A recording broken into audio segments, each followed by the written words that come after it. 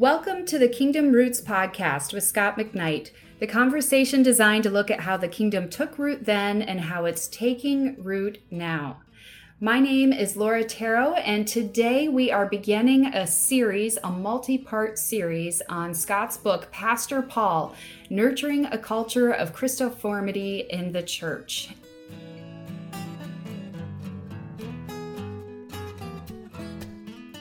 Scott, this book is one of my favorites, and as we begin, I'd love to know why you thought it was so important for us to talk about this book now. What is it that's going on in the world that's getting your attention that makes you want to focus on this particular book right now? Well, I think you'd have to be blind or tone deaf not to recognize some of the issues going on in American evangelicalism today, but it's the Southern Baptist Convention this week, and the leaks of stuff about the inside circle and how non-redemptive, I'll just be nice with that word, how hypocritical, not so nice, and how belligerent and power-mongering, it's just all these things you say, this is not the way pastors ought to be operating. These are people who are going to lead a huge denomination in America, mostly in the South, and they want power and they want to exclude. You just don't hear what I would call Christoformity or Christ-likeness in their agendas. Everything seems to be about what they're against. And I thought,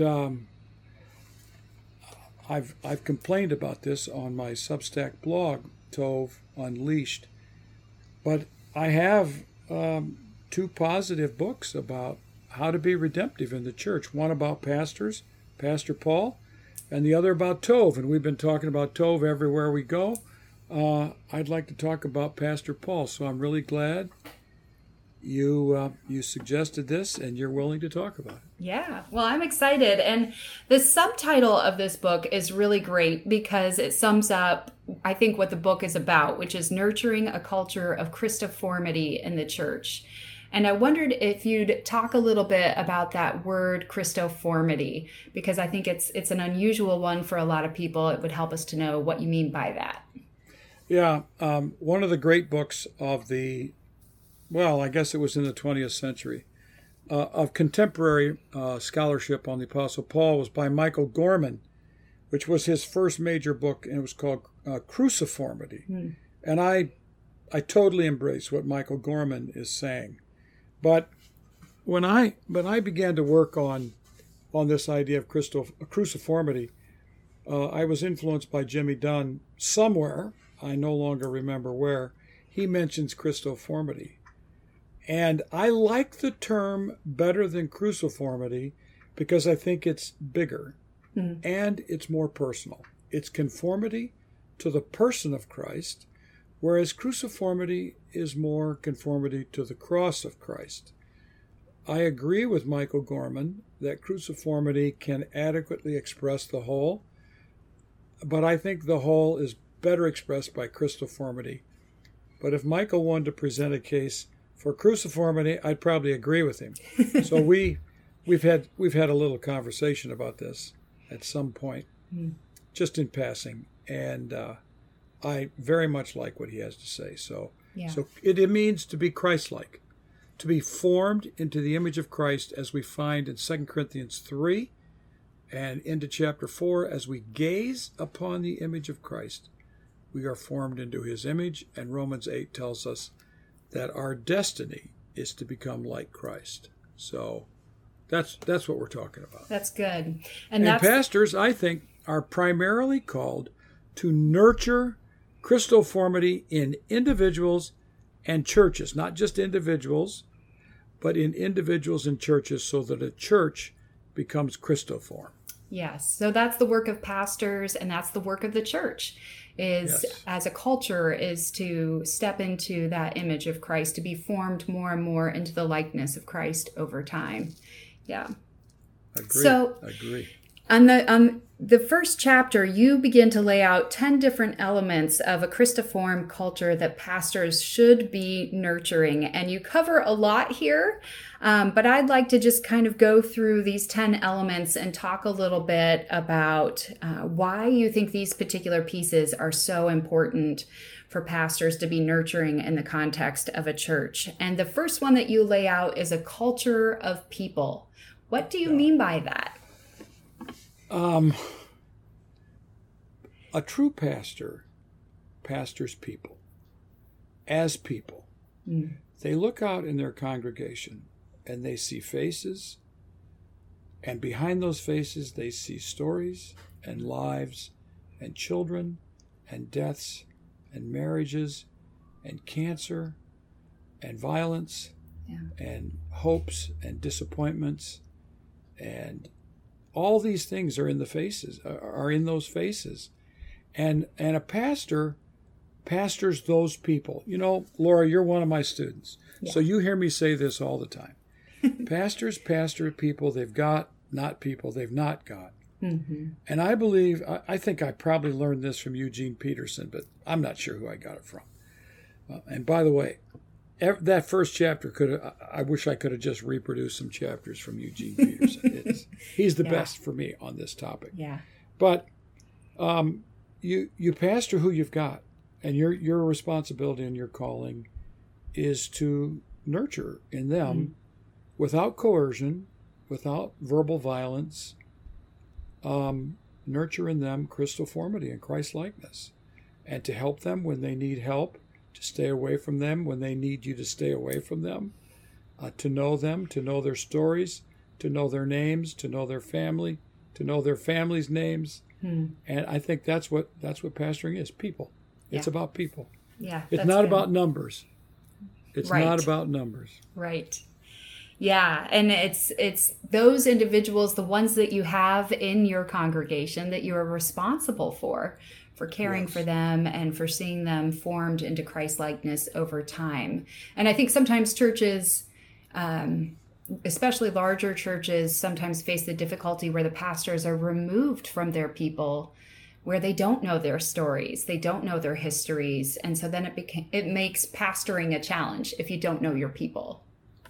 Yeah. You know, what kind of pastor is it who has a private parking place that feeds into a private door, that feeds into a private office that no one can get to, who are then protected by security guards as they come out onto the platform and then are ushered off?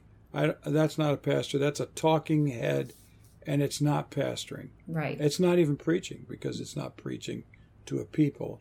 It's just disseminating what one person thinks is the best ideas. Yeah. Okay, I've said my piece. All right. The second item that you have is a culture of formation.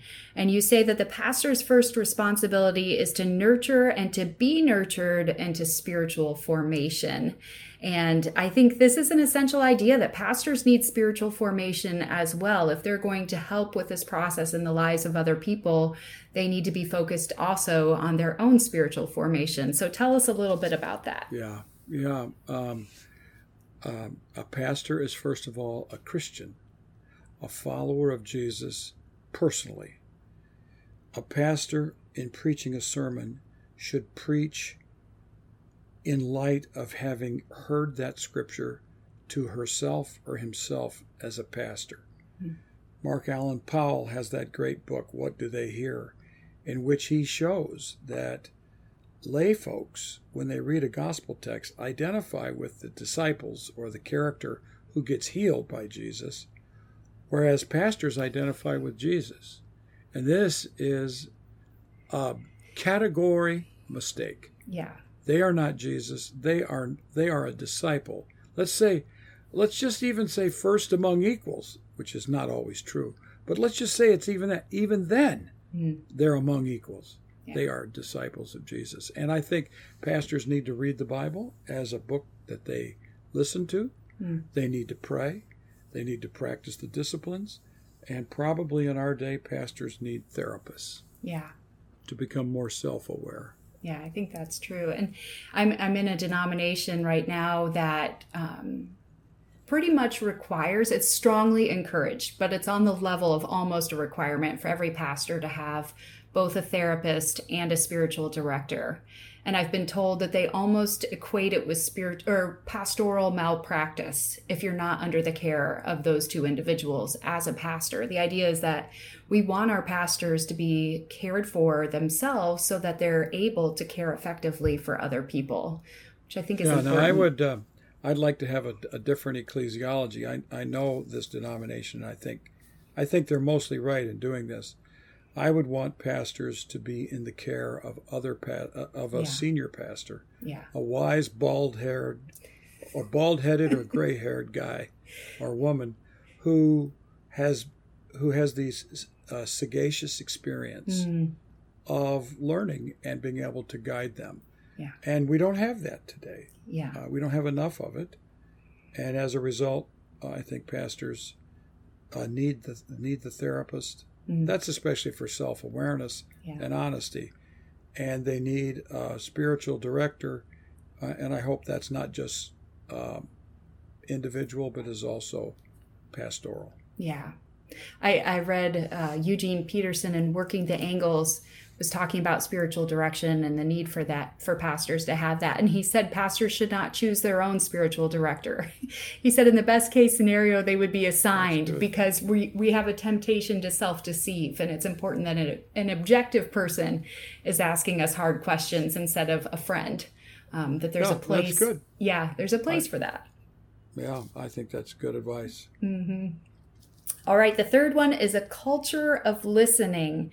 And you say that a Christiform culture then is not first a culture of talking, but of listening. So give us your thoughts on that. Well, InterVarsity published a book, and I can't remember the author's name. It was a woman from England, I believe, Huggins, a few years ago. And maybe a decade, maybe 50, maybe 20, I'm not sure. And it impressed me. But what has impressed me more than anything else about this is Chris, my wife, is a psychologist. Yeah. And she knows how to listen. Yeah. She listens to me too much, probably. She would say, you talk too much. Okay? So she said, you listen to me, you talk too much. Psychologists have developed the art of listening and hear in what people say things that are not quite on the surface. Right. And the wise pastor listens to people on staff and listens to people, co-pastors, whatever, and listens to the congregation.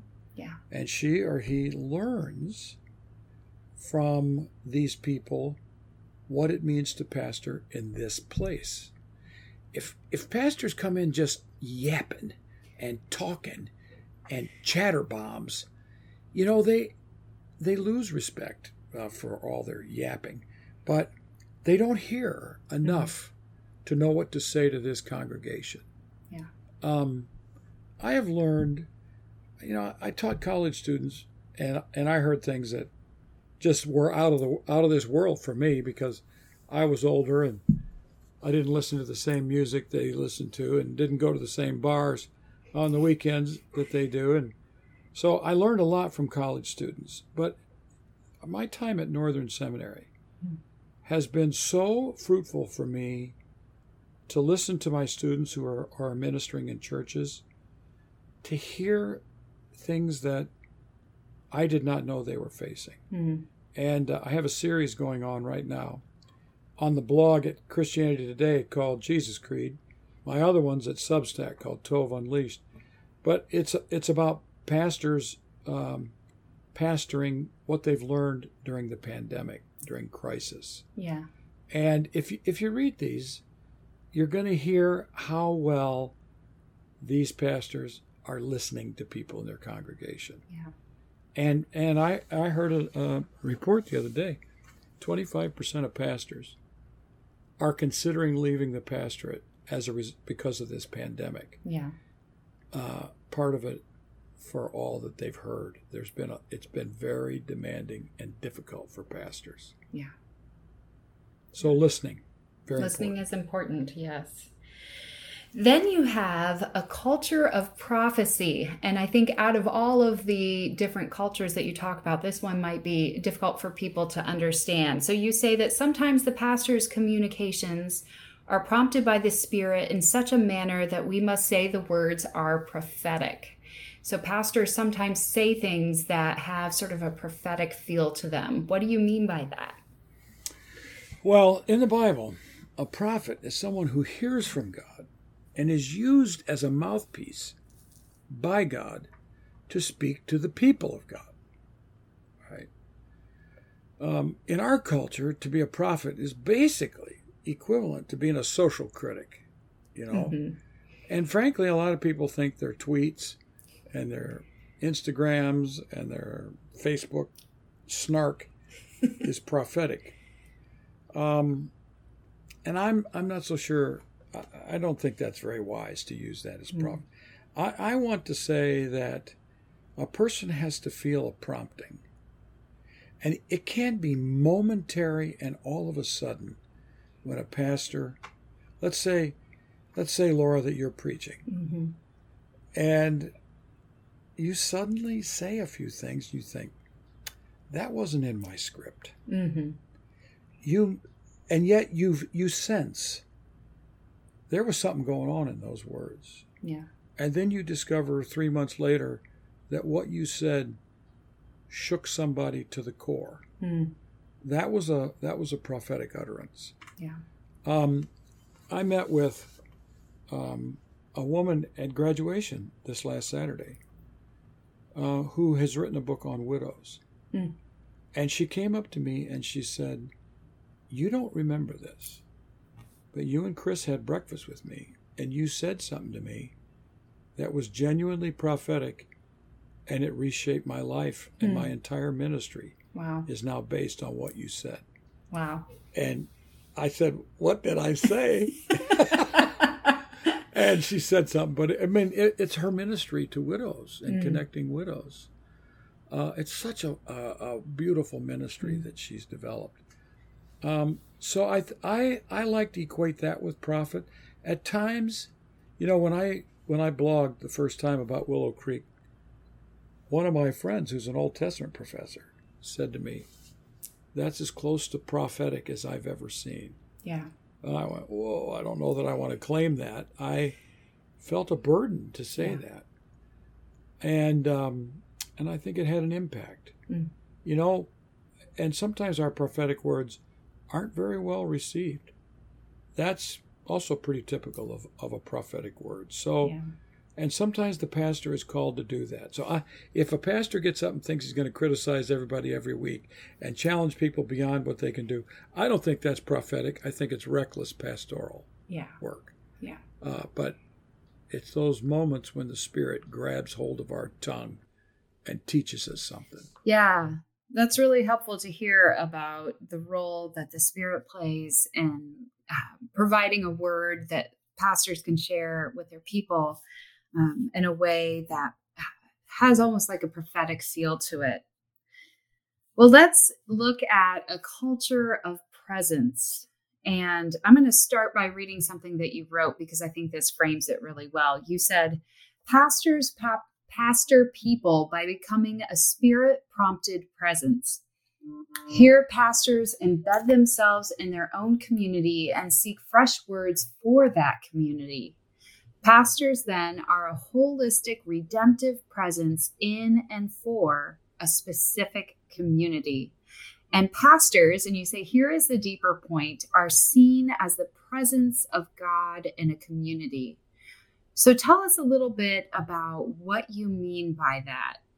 Yeah, well, I really like what I said there. That was better than what I could say now.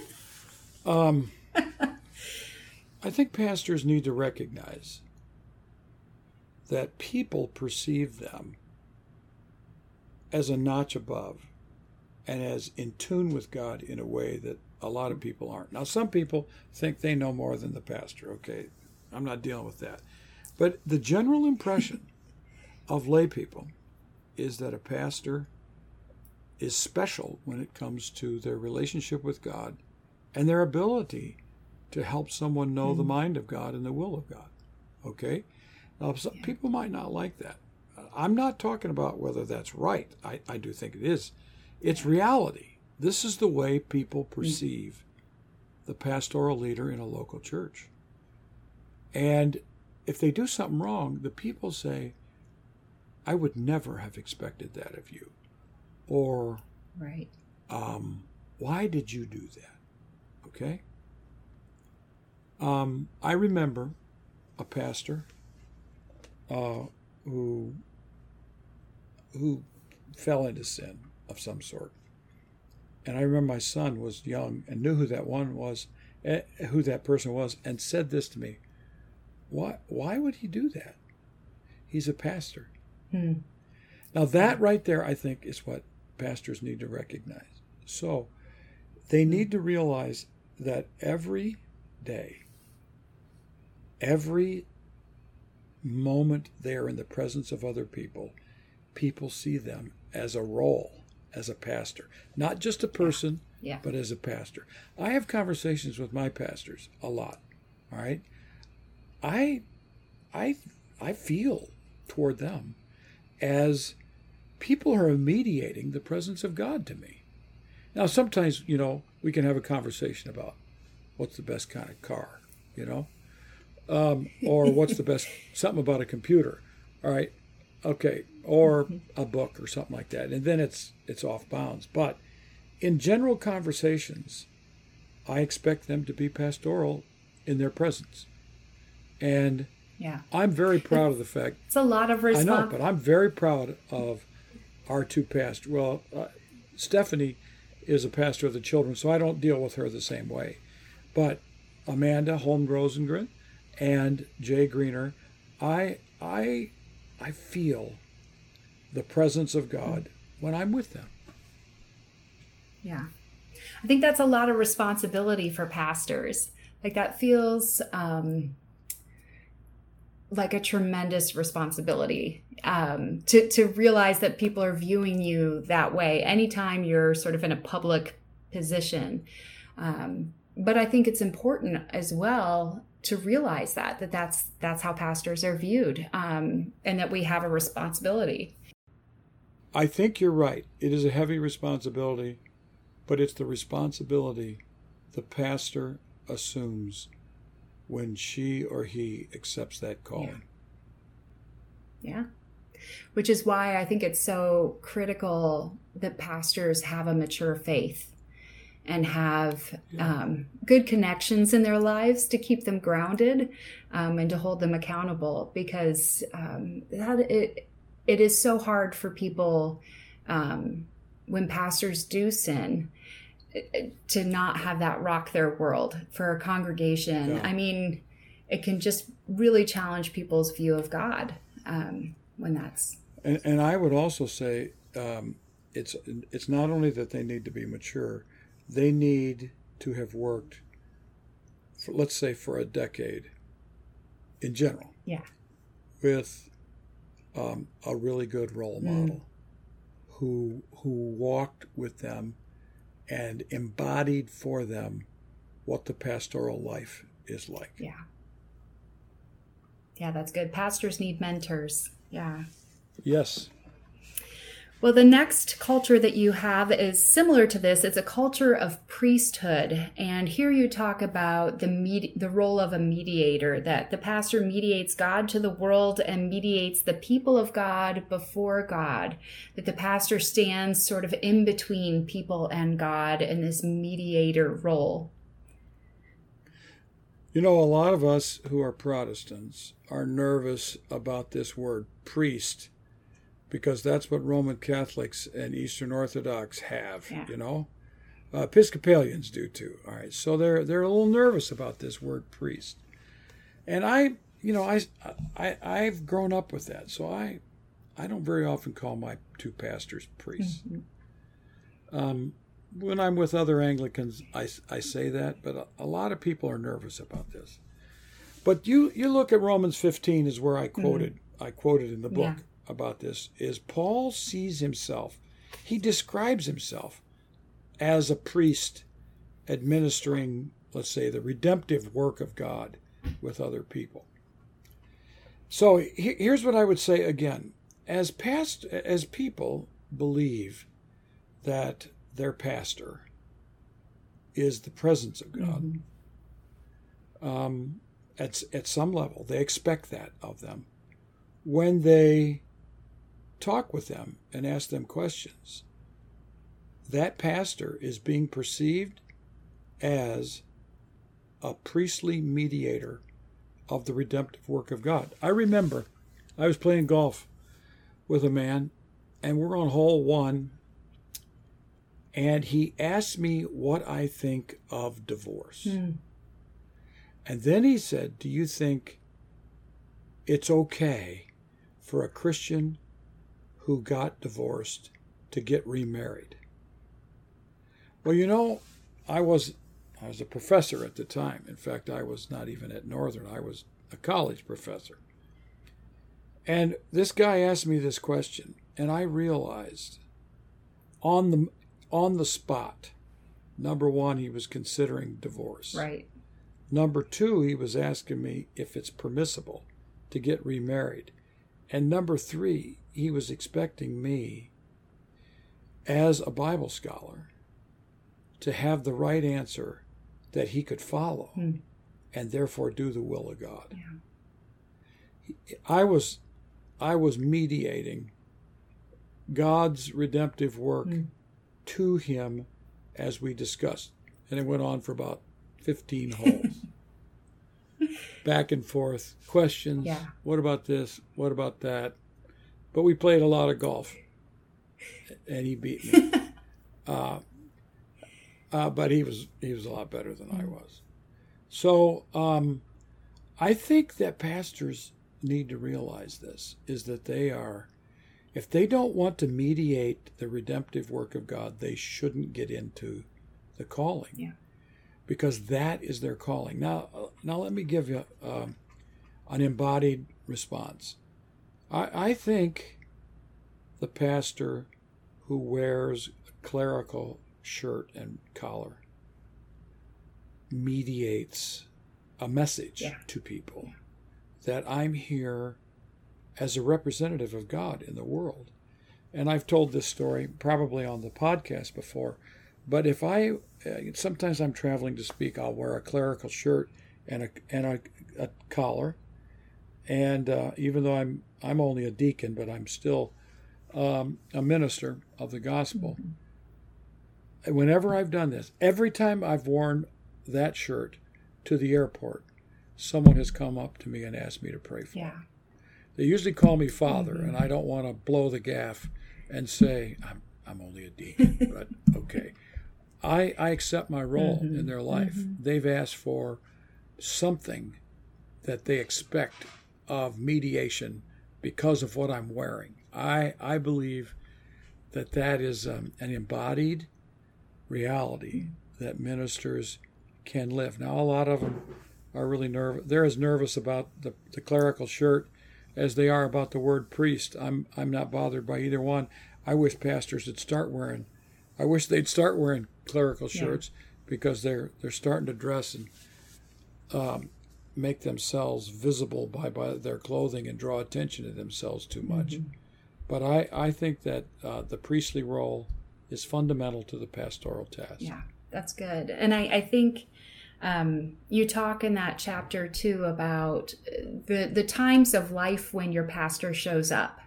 So pastors marry people, they baptize family members. They're there when you're sick, they're there when you're dying.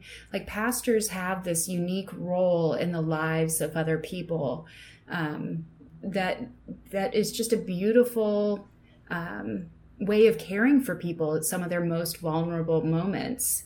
And I think that's important for pastors to remember, that they show up in the lives of people at those moments where people want to hear from God, where that's what people are looking for. And they need to be ready for that, which I think is a beautiful piece of being a pastor, is having that role. I was a college student, assistant pastor. A man in our church was dying of cancer. And the senior pastor, asked me if I would make a visitation to the hospital. Yeah. Chris, we were newly married. Chris and I went to the hospital. I don't think Chris went in with me, but maybe she did. And I walked in there. I remember saying, well, what do I do? What do I say? I'd never been with him to the hospital. Yeah. It would have helped if that would have happened. And he said, probably good for you to read. He gave me a psalm, to read a psalm and to pray for him. Yeah. And when I walked in here I am, probably 21, 20. I walk in the hospital room, and he's somewhere between yellow and green. Yeah. And it was overwhelming. Yeah. I was not ready for this. Yeah. I read the scriptures. I held his hand. I prayed for him. And I got out of that room as fast as I could and held back tears. And then in the hallway, it was really difficult. I had never faced death as a mediator of God's redemptive work like that. Yeah. I'll never forget it. I've never been asked to do this sort of thing because I've been a professor my whole life. But those are the things that that good pastors are good at. Yeah. And they learn it from experience and watching other people do it. They learn it from their relationship with God. They know what to say. They don't say anything stupid, like, you'll be okay. Yeah. We're praying for you. Yeah. They need to know that you love them, that you know their name, that you're looking after their family, that the people in the church care about him or her and the family, and they will be there for them. Yeah. Those are the kinds of things they want to hear. Yeah, it's so important. So that's good. That's a good one. That's a good one, Laura. Yeah. And the next one you have is a culture of servanthood. And you started this section with a story about John Stott that I had never heard. He's traveling with Rene Padilla, and they arrived in an Argentinian city late at night, and they had to go through down a muddy path to get where they were staying. And it says that Padilla woke in the morning to find Stott cleaning the mud off of his shoes. And you said, whenever the pastor acts like this, the church observes that it is here for others, not for itself. By serving others, the pastor nurtures a Christoform culture. And I just love this idea of thinking of John Stott sitting there, cleaning the mud off of his friend's shoes. I think that's a beautiful image. And you're very young. John Stott was my hero when I was in college and seminary. Yeah. I traveled to hear him speak. I remember hearing him in college. It was just so overwhelmed. When we were in London in 1975 as a summer missionary, we got on a bus and traveled to his church just to go into that church building. Wow. I don't know where he was. Yeah. And we looked inside. And then I remember in seminary, I worked at UPS, so I slept from 4 to, I slept from 11 o'clock to 3:30 in the morning, and then I worked, and then I came home and I slept till noon. I passed on sleeping one morning to go hear John Stott in chapel. Wow. So when I read that story, I was so moved that I thought, I want to pass this good news on about John Stott. I don't know a lot about his personal life, but the people I've known who knew him personally would say this was classic John Stott. He could always help.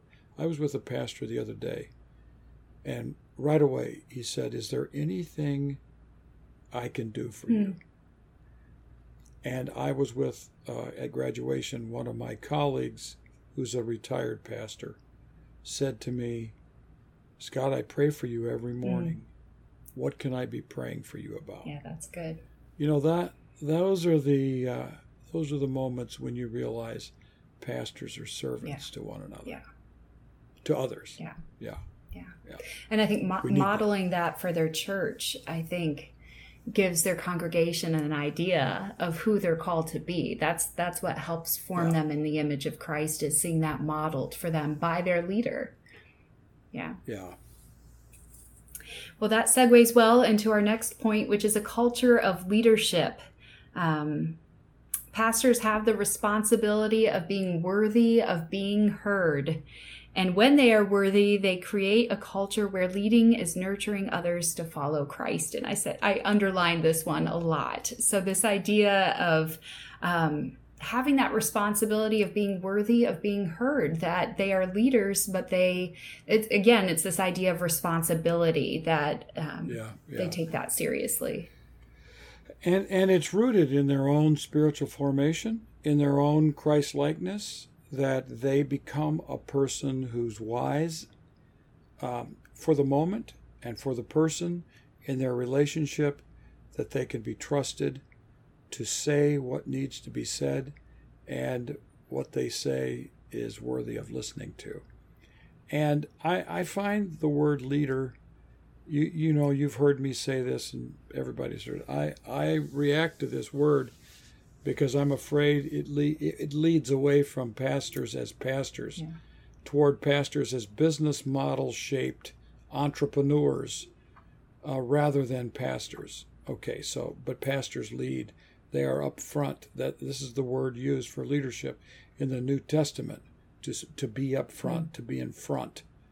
And pastors lead, but it is not a leadership by control or power or words, but as worthy of being followed, of worthy of being heard. And that is where I think we need to focus our energy. This is so important. And, I take students, and you'll be one of them, to Turkey and Greece in the master's program, to Israel in the doctoral program. And there's something that happens in the groups where the natural pastors, let's say the pastors begin to emerge as pastors in those groups. And some people who are going to pastor are not ready for that, or they want to tune that out for the moment. But there are some people who I think are naturally gifted as pastors who can never not be pastors. And in these settings, they arise as the ones that people look to help them decide what to do next. And that's where you find these students leading, and you go, that person's gifted for that. Like I think of one of my doctoral students named Jeff Blair. He's just this way. And Doug McPherson, he's this way wherever he is. People want to know what he would like to do. And he can provide the wisdom, or they can provide the wisdom and the guidance. And that's where I think pastors that's when they're pastoring. Yeah. So. Yeah, that's good. Well, then you end with two sort of warnings, which are two temptations.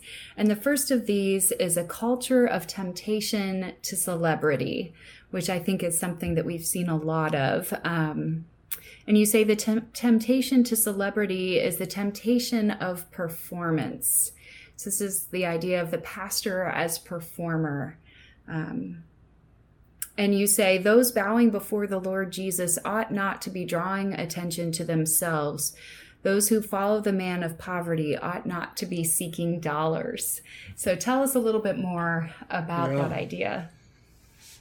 Someone said a celebrity is someone who's famous only for being famous.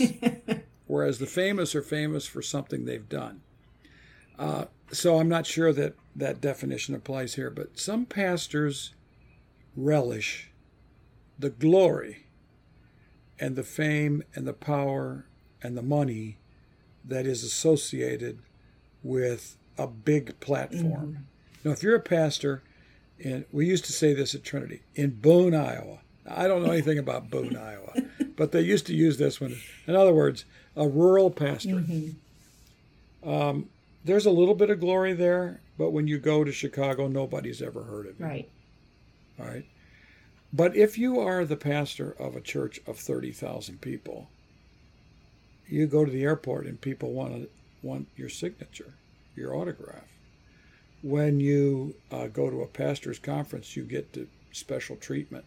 They take you to the green room and take care of your every little need. And some people get used to this, and they like it, and then they start demanding it.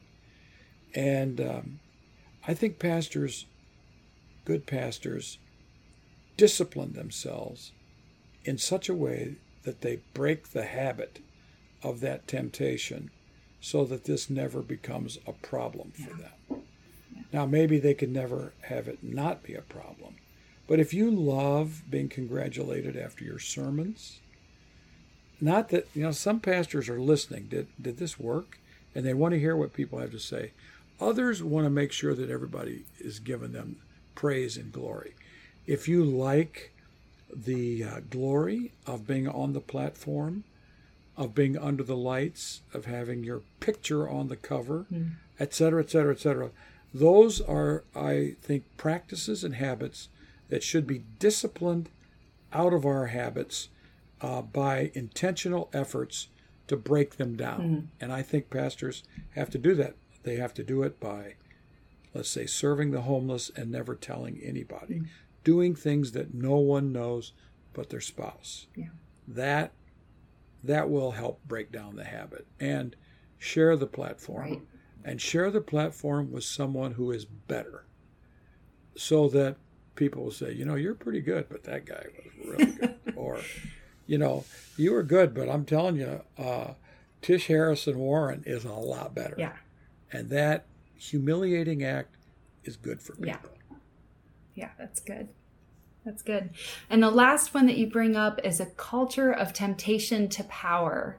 And you say a Christiform culture is nurtured not by those seeking power over, but by those seeking power for God and for others.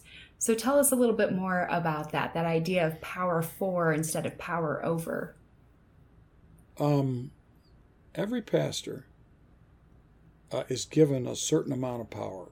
Anybody who stands up behind a pulpit and expounds the Word of God is sharing. Now, this is astounding. Sharing in the power of the Spirit and the power of the Word of God, the power of God, the authority of God to the people.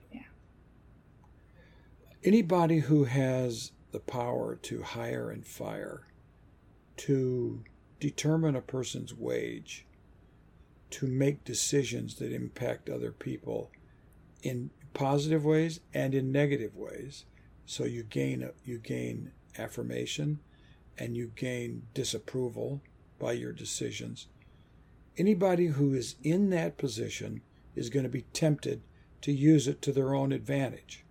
And the more narcissistic the person, the greater the temptation to abuse power.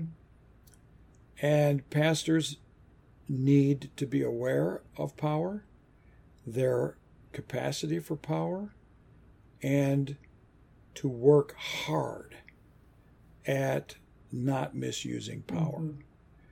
And instead to practice the discipline of using what power they have for the sake of others, to share their platform.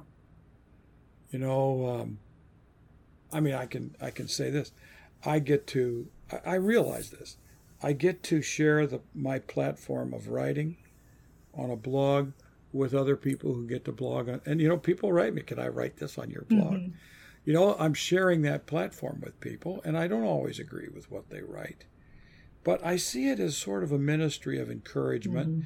I've had some people write on my blog for a long time and then disappear. They got what they needed, and I helped them along in that way. I think we all have capacity to do this. Moms and dads have power over their children, and they can use their power to help that child, to help that child grow into becoming an adult and let's say a mature Christian. We have, in our jobs, we have the capacity, the power, the authority to use our position to give other people credit in a way that may degrade some of our credit. And we say, I'm gonna say that this person has really helped me a lot, and instead of taking all the glory ourselves. So let us use the power that we have for the sake of others, because Jesus, who had all the power in the world as equal with God, surrendered it to the point of a cross in order to empower us to become the children of God. That's what pastoring is. That's good. Well, so far we've looked at the 10 elements that you include that churches should be nurturing Christoformity, or pastors should be nurturing these elements of Christoformity in the lives of their church. And then from here, for the rest of the book, you look at 7 elements that Pastor Paul uses, 7 samples of his leadership or ways of creating culture that benefit the churches that he pastored. And so we'll spend the next several episodes unpacking some of those 7 examples of how Pastor Paul nurtured a culture of Christoformity in the church. But I want to thank you for going in depth today at these 10 elements, because I think it's helpful. As we see so many public examples of maybe just some real challenges to the church at this time, to spend some time taking a deep dive into what helps nurture a healthy culture in the church. So I appreciate that. Yeah. And I want to say to all of our listeners that we look forward to being with you next time as we continue this conversation on how the kingdom took root then and how it's taking root now.